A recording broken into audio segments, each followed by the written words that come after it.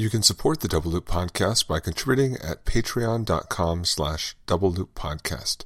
Thank you to our supporters, and we hope you enjoy the show.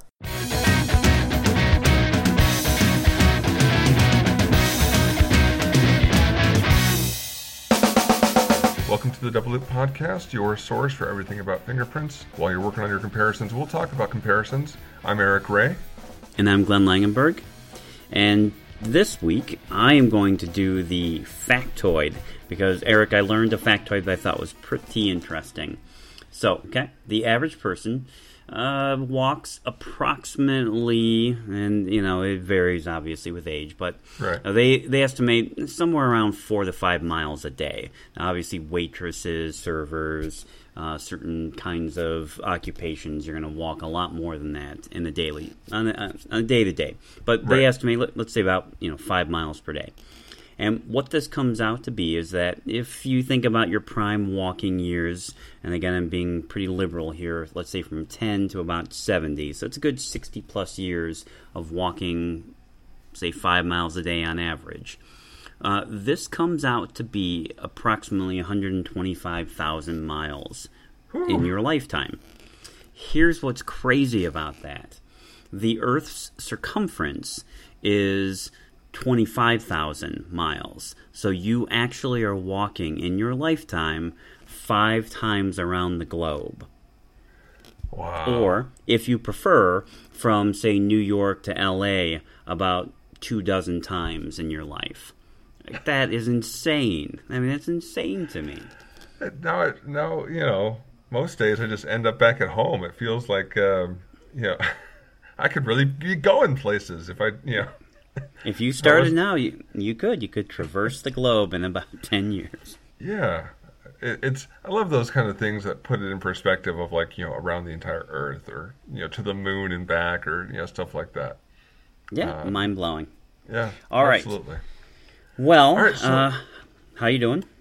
Doing all right. I'm actually in Sacramento right now, getting ready fantastic. to teach the exclusionology class this week for California DOJ yet again.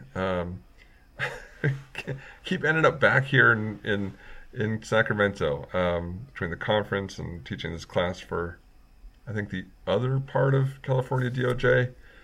I don't understand all the different divisions and agencies and sections out here in California, but it's warm. It is. I was planning on heading north to get away from the heat, and didn't quite work out that way. But what about you? Anything special on this first Sunday of the NFL season? Well, funny you should mention that. In fact, I do a big. There is a big Steelers bar here in Minneapolis, or right. in St. Paul, actually. So, I go every year. They do the big first back together. They try to raise a bunch of funds, so they do raffles and such, and they use that money to buy prizes that they give away at halftime throughout the year. So it's a cool little thing. Cool. Today I bought some raffle tickets, and I never do because I never win. I mean, I never win raffles. In fact, right. I've been in those pink elephant raffles, and if they are pulling all the tickets, I'm not kidding, more times than not, I am the last ticket drawn or the second to last ticket right. drawn. And I can predict it with scary accuracy, so I don't bother with those. But I bought some for my son today, who is a bit lucky. He won the grand prize. Wow! They pulled one ticket for the grand prize, and he won it right away. It was unbelievable. And what was it? Well, it's kind of cool for Steelers fans. It is. It's a seat, like an original seat from Three Rivers Stadium in Pittsburgh. Cool. And they had taken the seat out, and it had been signed by 2 Hall of Famers, Jack Lambert and Jack Ham, and another one, Andy Russell. They made up part of what was called the Steel Curtain in the 70s and right. 80s. Yeah. Yep. So, I mean, these are 2 very famous icons from Pittsburgh, and so they've autographed the seat, and then pictures. They had autographed pictures of them too. So he won all that. I was ecstatic. He thought it was pretty cool that he won. I don't know that he appreciated what he actually won. Right. So I'm going to be holding on to that for him for a while. That'll go in the man cave. until he can really appreciate it. Yes. No, it's pretty sweet though. So anyway, good day. Are you going to set day. it up as like a seat to watch Steelers games in your man cave in your basement? Oh no! No one's ass is touching that. It's actually worth something. So anyway, real quick stop over in email land. I got an email a couple days ago from a listener who was a listener a while ago, but kind of stopped because she was getting too distracted during comparisons to listen. Mm-hmm. But has started to catch back up on things. And just listened to our Inconclusive with Similarities episode way back in episode 75. Kind of good timing had just come on a case where that kind of conclusion would have been something she was interested in. So kind of started a conversation at her agency with her tech lead, and now they're kind of looking for more information on other examples or how we've handled it in other cases as well. So good to hear that even our old episodes are still useful and sparking debate and getting people thinking about how to make little tweaks to improve things at their labs even now. So I'll send off the information and maybe we can hear back to see whether they decided to go with the change or not, and some of the reasons for that. Yeah, and of course, a good resource is the SWGFAST document number 10, although the draft version included those new definitions of inconclusive, too. Yep, absolutely. And hopefully here soon, OSAC will have something out along those same lines that maybe even can expand, from where SWGFAST left off a few years ago. So you got back from a conference last week, is that correct? Right. We were hosting a conference here in Minnesota. The conference was actually being conducted by South Dakota State University, and it was the International Conference for Inference and Forensic Statistics, or something like that, or International, and that's what it is, International Conference for Forensic Inference and Statistics, ICFIS. ICFIS. Yes. Okay. Yep, ICFIS. And they host this every 3 years. It's been going on for 30 years. Oh, and wow. This is the 10th one. Yeah, it was started by guys like Colin Aitken and Ian Evett and those guys, and early members, David Kay and Jay Kohler's involved, and obviously Cedric and Christophe Champeau, Franco Tironi. These guys.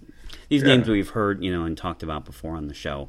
So basically the guys are really interested in statistics and inference and how that comes into play. And we'll discuss a few things tonight. But so 10th version of this conference, and it usually travels around the world. So it was in the U.S. this time, and we had the honor of having it here in Minneapolis, and it was great. On the first have you been day, one of these before? No, I've always been wanting to go, but it always falls at a bad time for me. Right. And so I had not been. Good location for you, so obviously there you go. Well, and because of that, the first day we hosted at the Minnesota BCA, the State Crime Lab, and we had the first day workshops there. So we had everyone come in, we bussed them in, and held it there, and then the rest of the conference was at a local university in downtown Minneapolis. So what I'm going to break it down is for the workshops that we had and the lectures, and I didn't get a chance to attend all of the lectures, or in fact I only attended one of 2.5 days of lectures, so I missed out on a lot, but I'm glad I got to see what I did. Yeah. So we did 2 workshops. The first workshop was Forensics 101 for statisticians. A lot of times, I guess at this conference in the past, there'll be statisticians doing Statistics 101 for forensic scientists. But Right. Cedric wanted to spin it a little bit and thought, these guys don't know anything about forensics. They're interested in research. Why don't we teach them about forensics and maybe start thinking, getting them to think about how they can apply some of their problems and problem-solving skills to familiar problems, but in the forensic world. So we taught them about pattern evidence, DNA, and trace. And it was actually really good. They asked good questions. We gave them some exercises. And that was a nice setting for what came in the afternoon. The afternoon workshop was this workshop I had talked about on previous podcasts where we ended up with a panel of lay people who were listening to forensic conclusions and statements and statistical statements, etc. And the panel of lay people consisted of 3 police officers, 3 attorneys, and about 10 or so lay people from various professions. We had, a factory worker, a retired, he might have been a doctor or some sort of physician, a couple of other retirees, a homemaker, a hairdresser, all kinds of different people from different backgrounds. And they listened to us for about 3 hours. Cedric and I had several scenarios and topics that we walked through, and it would go like this. Cedric would start with a scenario. Here's a case, a mock case. So here's the details of the case, and then I would be the forensic scientist, and so I'd say, okay, I analyzed the latent print from the crime scene and the known prints, collected from Mr. X, and they were found to be consistent. And then we'd ask them a bunch of questions about what that means. And then later we'd give another scenario, and they were found to be consistent, and so Mr. X cannot be excluded as the source. What does that mean? And then it would go up, and it cannot be excluded as the source. And in fact, the constellation of minutia that were found in correspondence were run through a likelihood ratio model, and if the person is the source of the latent print, then it would be 10,000 times more likely to observe those characteristics than if the person is not the source of the latent print. So we just kept ramping it up, and eventually we identify him as the source, we identify him to the exclusion of all others. And, we picked their brains to see what they thought about this and what kind of information they needed. We asked them questions about error rates. What do you think the error rate for fingerprints is? What do you think it is for DNA? Which one is more reliable? Would it surprise you to find that fingerprints has these error rate studies, but DNA did not? Would that change your opinion of the reliability of the evidence? So these are the kinds of questions we ask them. So what were some of the highlights from all that? I mean, I'm sure you guys are collecting data this whole time, right? Yes. So every time we would stop a topic, we'd ask them some questions. They'd fill out a survey, and we'd collect the survey. And we also did it for the audience of statisticians, too.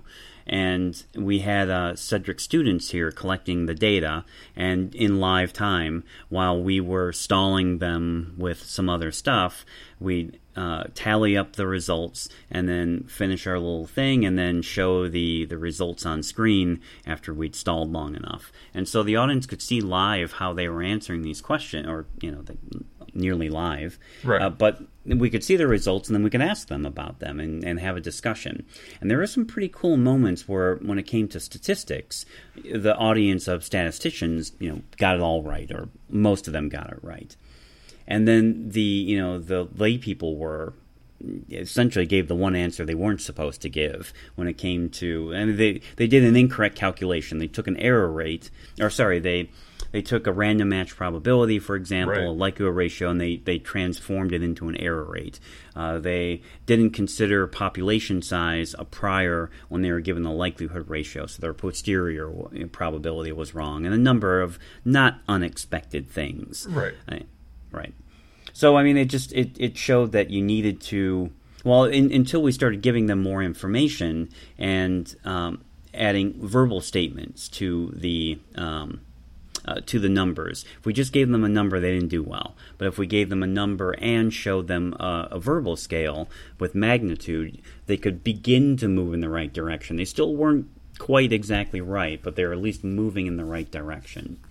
And that was an interesting takeaway for me, that you really do want to present it to them in as many different forms as possible, but focusing on relative magnitude, not just numbers. In fact, the one of the guys, the jurors, the doctor guy, said, I don't know, you said 1 in a million. I don't know if a million is big or small in this context. Without any relative understanding of what a million is, I have no idea.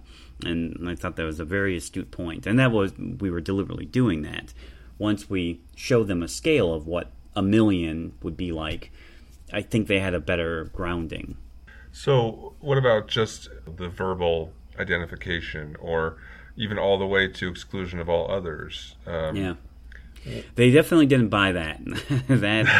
I mean, we'll get the data, but yeah, they were not down for that. In fact, I remember one gal in the front row just made such a face when that statement was made. I mean, she literally looked, she had just bit into a lemon when that statement was thrown out. It was great. But she actually said something later that really stood out to me, and what she had said was, if you tell me that you're an expert, I'm going to just go with what you say. I don't know anything about fingerprints. If you tell me it's an identification, it's a match, and it's him, good enough for me. That's all I need to hear.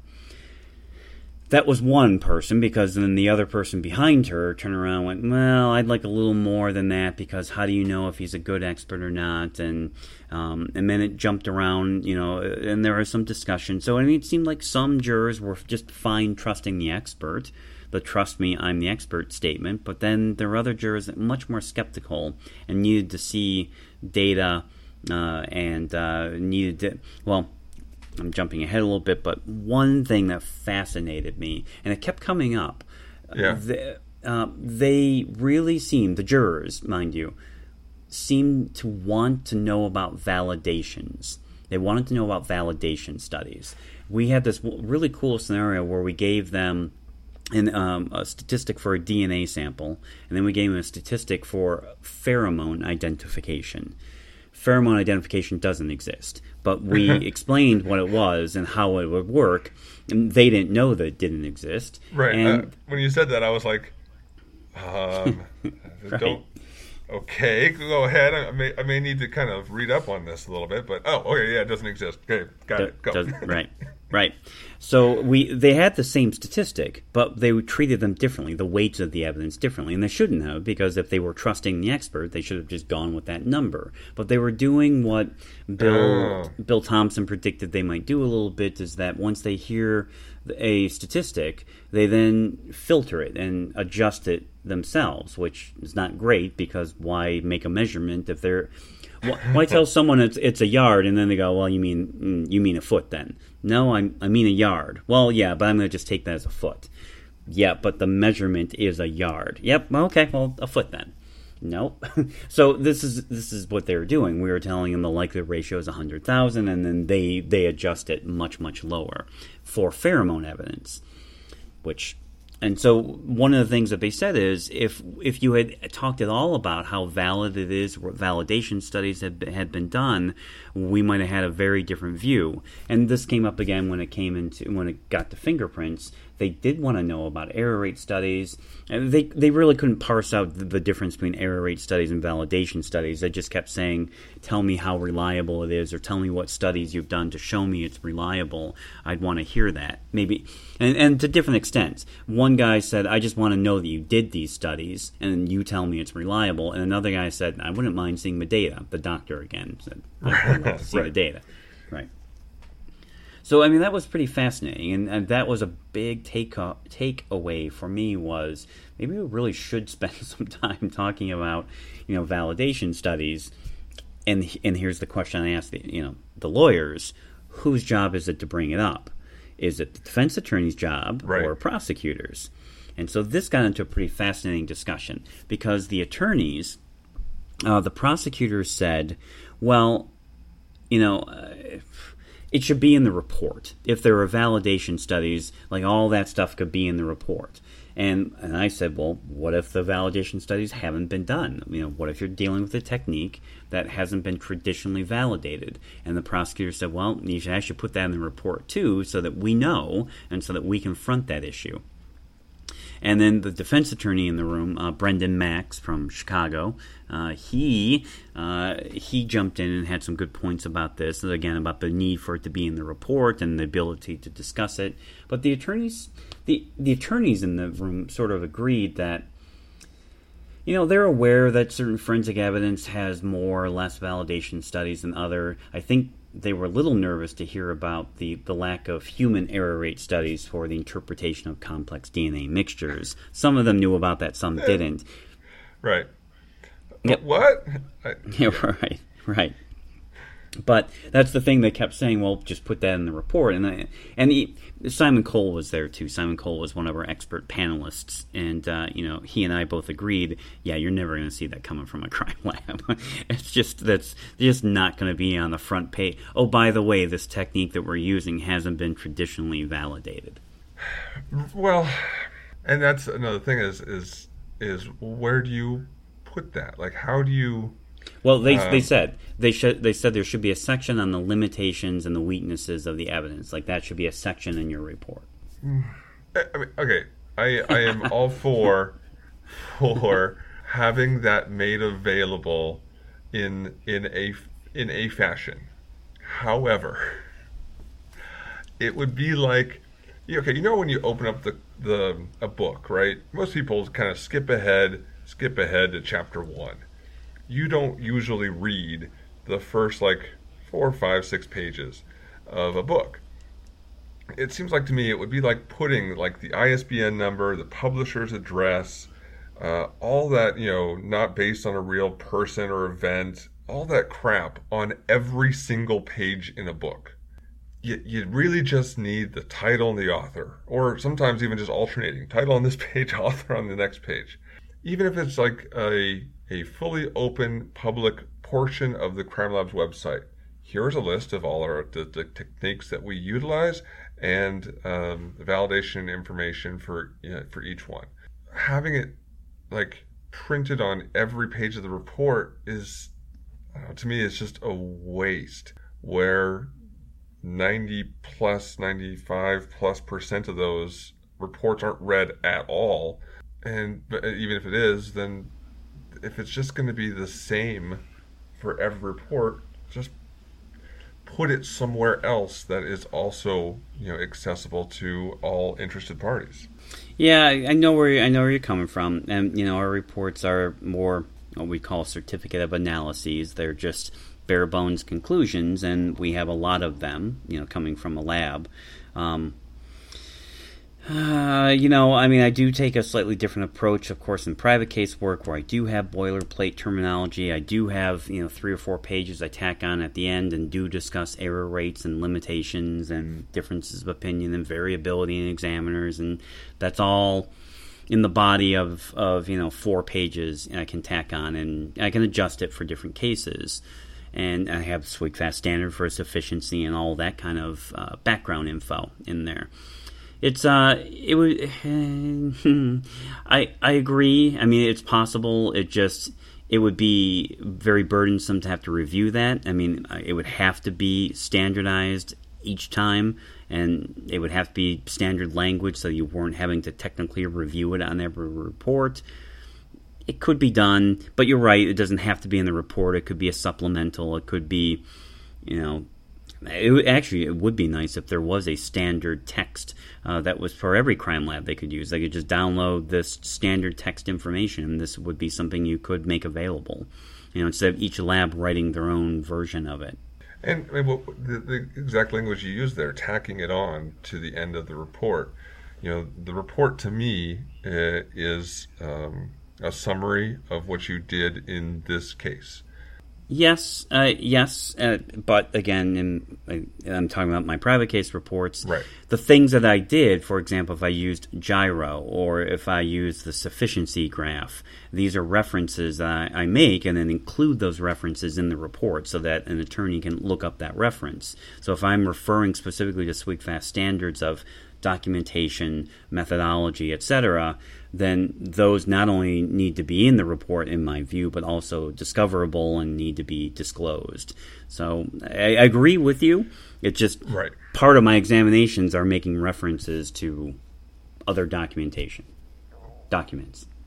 And that's I guess for me where I would put it is as a supplemental information. Maybe there's a way to do it where the report doesn't change, but like when it gets printed or emailed or accessed by the lawyers or the cops, it shows up on their view of it.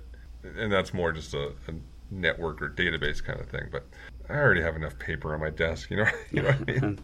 Understood. All right, so, one of the things that was also pretty interesting for me was to listen to the police officers that were in there.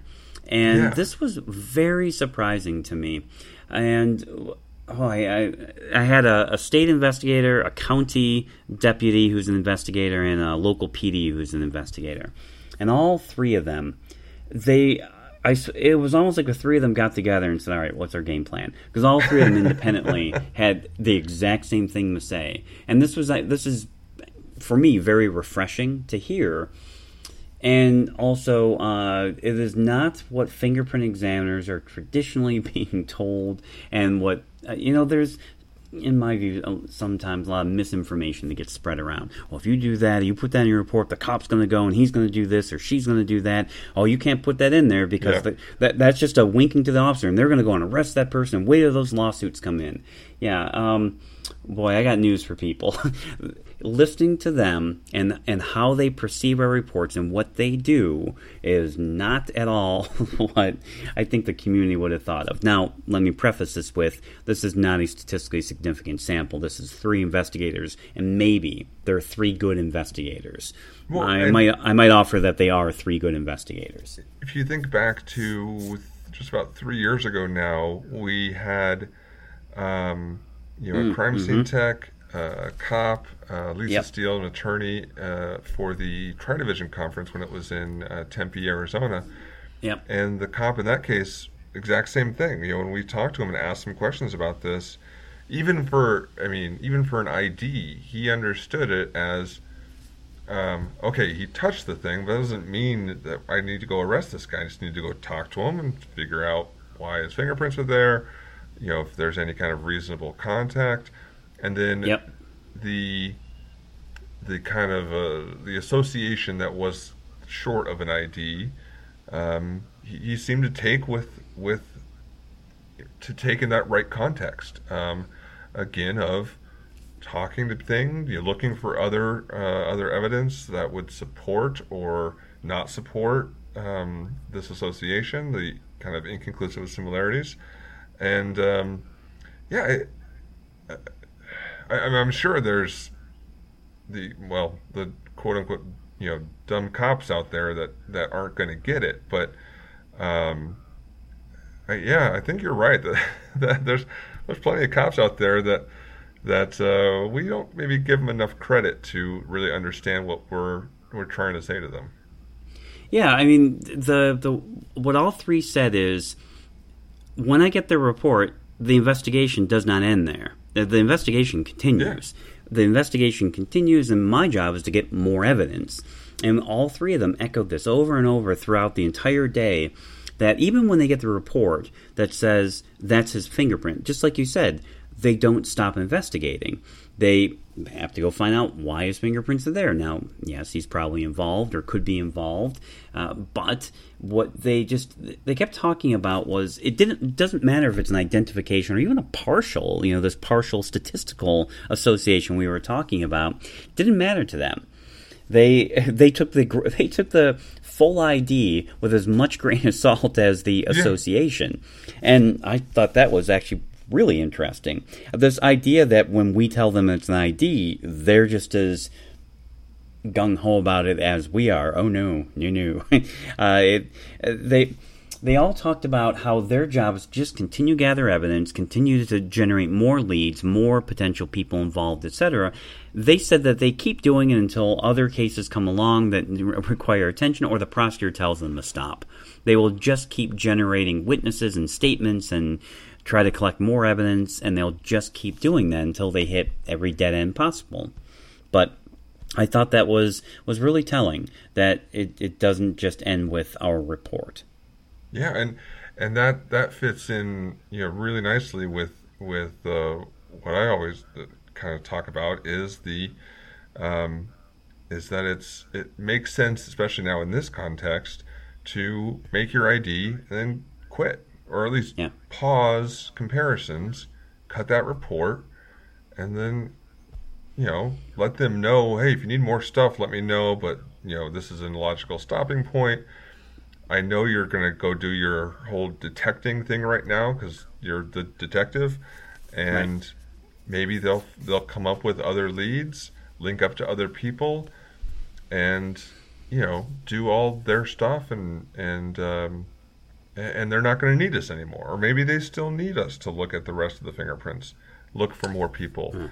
Like you said, they keep investigating after they get a report to find more stuff. And like I've said many times, it seems like latent prints is like the only part of law enforcement where you have to do everything every time. And a lot of times it's us putting that on ourselves because no one else is expected to do everything for every case. Not the cops or the prosecutors or the DNA lab. But somehow in a lot of agencies, the latent print unit is expected or expects themselves to do everything every time. And there's just not enough resources floating around many times for that. Yeah, and then the last group again, the prosecutors, they echoed a lot of what the cops were saying, that for them it's about telling a story. And all three of them, they work in the metro area. All three of them had the same view as well. We're probably not going to charge on just a single piece of evidence. What we're going to do is we're going to take that fingerprint and we're going to see where it goes. Is there a story here? When we investigate this guy, one of the scenarios was a threatening letter to a politician, and this got into a really good debate. Really fascinating. I wish I could get into all the details of it, but it would take a bit. But it was a threatening letter in which there was a fingerprint found in the letter. And they basically said, so even though the fingerprint's on the inside of the letter, that's not going to be enough for me to charge. I need a story. I need to go to this guy's Facebook page and see that there's a manifesto, or that he has a history of violence towards people, or that he's got this or he's got that.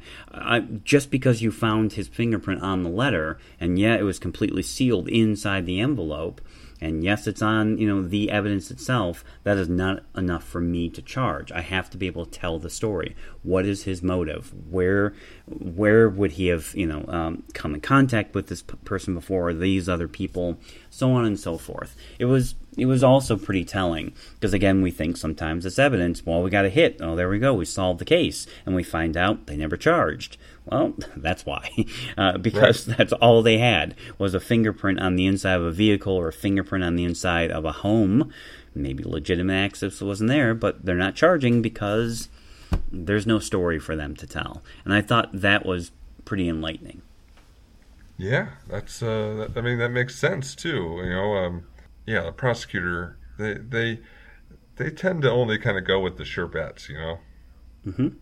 Yeah, it was interesting. There was a lot of back and forth on that topic too, because some of the jurors, for example, weighed in on, we just threw out the fingerprint on the letter, but the prosecutor said, well, I need to, go to the guy's Facebook, and, I need to see that he wrote a manifesto or something. And that might be enough for me there. And one of the jurors went, oh, well, hold on. And now, if that was your case you're presenting and all you had is that, I wouldn't convict on that. That's not enough for me to convict. And even some of the forensic scientists in the audience were a little skeptical, especially when we dropped the weight of the evidence, and it was, now characteristics in agreement, and however you want to think about this, it was either strong support or had a statistic to it, so it wasn't an ID. But now you throw in all this other information about the manifesto. He's written to this person before. He's cease and desist. But now even the forensic scientists in the room were starting to pull back and go, well, but it's not an ID on the letter. So it really was this management of prior probabilities, telling the story, what information was going around, what information was, involved in the case, versus the secondary stuff that would come up, the strength of the evidence, how good is the match, so to speak, how strong is the match, is an identification, is it something less than that, etc. That's great. Glenn, anything else on this? I really wish I could have been here for all this. It sounded really interesting. Was there anything else you wanted to mention about it? Well, Cedric Newman was one of the other co-hosts, and Cedric had some really good points. I should probably back up and mention that Cedric and I were running it, but we also had Simon Cole, Bill Thompson, who's done a lot of jury studies, formal jury studies, and this was not a jury study. This was a survey and a discussion. I mean, let's be clear about that. And Brendan Max, from defense attorney from Cook County. And so we were a panel of experts, and then these other people we mentioned. Cedric had some really interesting points, and one of the things that he did that every member of the audience really liked, and you could tell them starting to think about it. And what Cedric threw out, of course, was context, the importance of context. Cedric said, he threw out, if I was to tell you that I just went and spent and bought a brand new car for $10,000, would you think that's a lot of money? And you could see the audience, and most people in the audience were thinking about it and sort of shaking their head. Although, and Cedric said, okay, well, who thinks it's a lot of money? Raise your hand. And, a couple people in the audience raised their hand. The hairdresser, for example, raised her hand. And, right. a handful of people, college students, that were in the class. All right. So then the next, what about 20,000 or 30,000 or 40,000 for a car, and so on. So anyway, he had said, $10,000, for a brand new car. But then he turned around and said, what if I told you I spent $10,000 on a meal last night? And everyone went, whoa, that'd be crazy. And what he said was, realize that's the same thing. I just told you I spent $10,000. It's the exact same thing. Why is it so much more for you for a meal? And there was this moment of dawning for people, because then he jumped into, look, I just told you the likelihood ratio for DNA is 100,000, and the likelihood ratio for pheromones is 100,000. So realize what you've done. You've taken it and you've put it in context, and you've transformed it to your own internal scale, and you're filtering it through your own subjective interpretation. And that was kind of a cool little thing. The other thing that Cedric had, and I thought he summarized it really nicely when he said, look, he was just summarizing this. A lot of people are telling us we need to be using statistics, likelihood ratios. We need to be using error rates and talking about error rates. As you saw today, and as I think we can all agree, this is not easy. It's easy to write and easy to put that in a report or just write it down in some law professor's journal or whatever. But in reality, it's much harder to execute, and there are lots of complications. And one of the things we just kept seeing over and over, there was a point where Cedric turned around and gave some report statements on statistics. And after I said, okay, and I was looking at the jurors, I said, what he said was technically correct in every single sense possible. It's the technically correct statement. How many of you understood what he said? And you had like one person, the doctor, and maybe the person next to him who was, sort of. So, that just came back to, so this is what we're supposed to say, because this is what science says we can say. This is what we're supposed to be doing, yet it doesn't do us any good if you don't understand a single word of what he's saying. So we really just kept playing with that back and forth. And, in the end, we will summarize these data, and Cedric and I and maybe a couple other people will try to put our thoughts down in a professional publication and try to capture that, maybe publish, a few words on our observations, some take-home messages.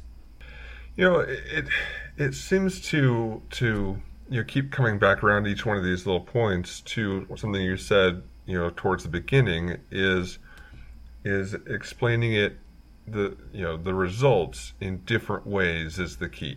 Yeah. To use a word, to use a verbal scale, to use a statistic, to put it all in context. An analogy too. Cedric did a really cool thing where, when we threw out one statistic, 10,000 in likelihood ratio, he said, and that's the approximate frequency of how many four-leaf clovers there are in a field of 10,000 clovers. So something to relate back to what they know. Because, you're going to hopefully eventually catch the way that someone's going to best understand it. Yeah. And with the jury made up of a mix of people, there's not going to be one way that's going to really catch everybody's best way of understanding it. So that's interesting. That's definitely something to think about. That's really hard. Mm-hmm. Because we're not in control of where the discussion goes. Right. That was another topic that we explored. One of the things I kept asking is, and whose responsibility is it to ask that?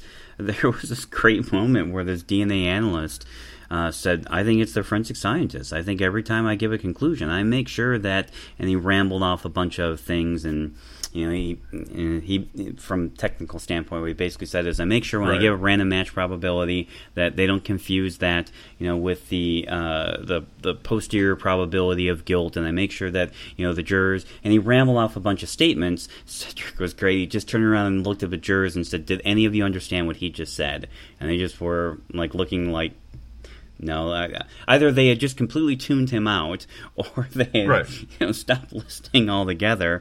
But none of them said, "Yeah, I got what he said." And so Cedric just looked at him and said, "There you go. You said everything technically correct, but the minute you start talking about statistics, the average person's eyes just glaze over." So you might be saying it and getting it on record. Well done, but the person who's supposed to be receiving this information does not understand it or know what to do with that information. Right. And there's no way to know whether they got it, for most.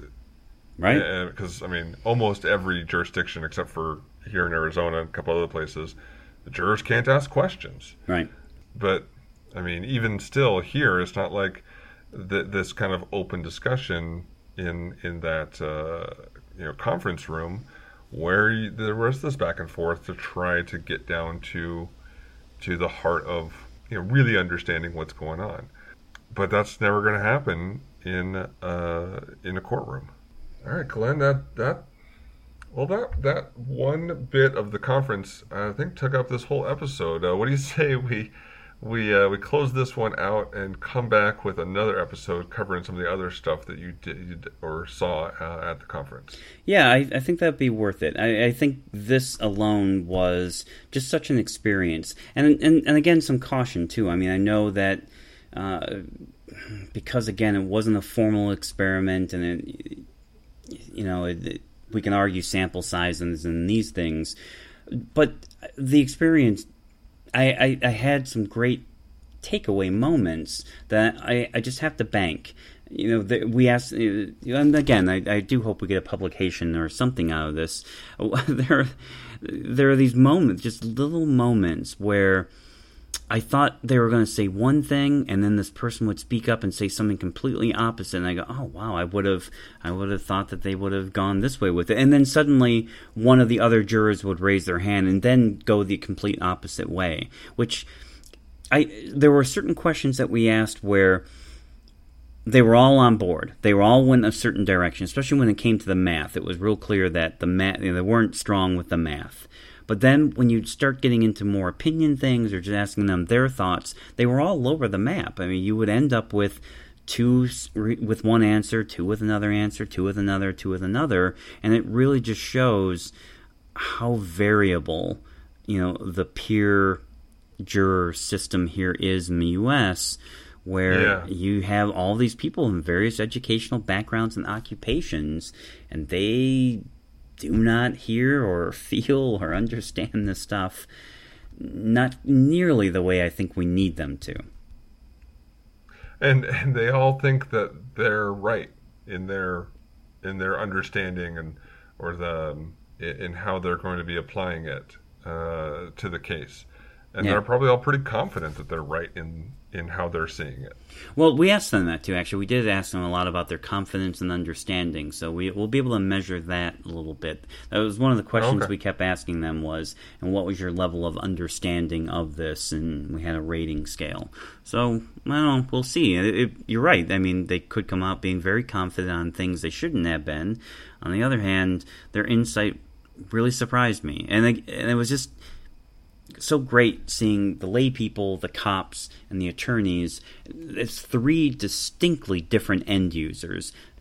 Cedric kept referring to them as the customer because they really are three different customers, but they were very different in how they process this information and what they would do with it.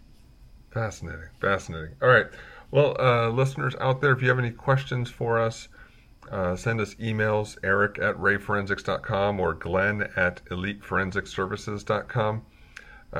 Go to rayforensics.com or to ronsmithandassociates.com for upcoming classes that either myself or Glenn will be teaching, at different places around the country. Yeah, and I'm going to plug one right now, Eric, if you don't mind. Yeah. Just because it finally got some really early ones. I'm going to have two, and I'm happy to have Advanced ACE-V Applications. They're both through Ron Smith and Associates. I love teaching that class. I know the one that will be open for sure is in April in Florida. So assuming that our friends in Florida are okay after Irma, still there. They're all there and rebuilt. Down in Orlando area. That'll be in April. So spring break in Florida and fingerprint class. Check it out. Go to ronsmithandassociates.com. Listen to us every week on Stitcher, on SoundCloud, or on iTunes. Wherever you listen, give us a rating, 5 stars or 10 stars, however many is the most stars. Give us the most stars. Avogadro's number. You can also donate, like you hear at the beginning of the show, to patreon.com to kind of keep things going.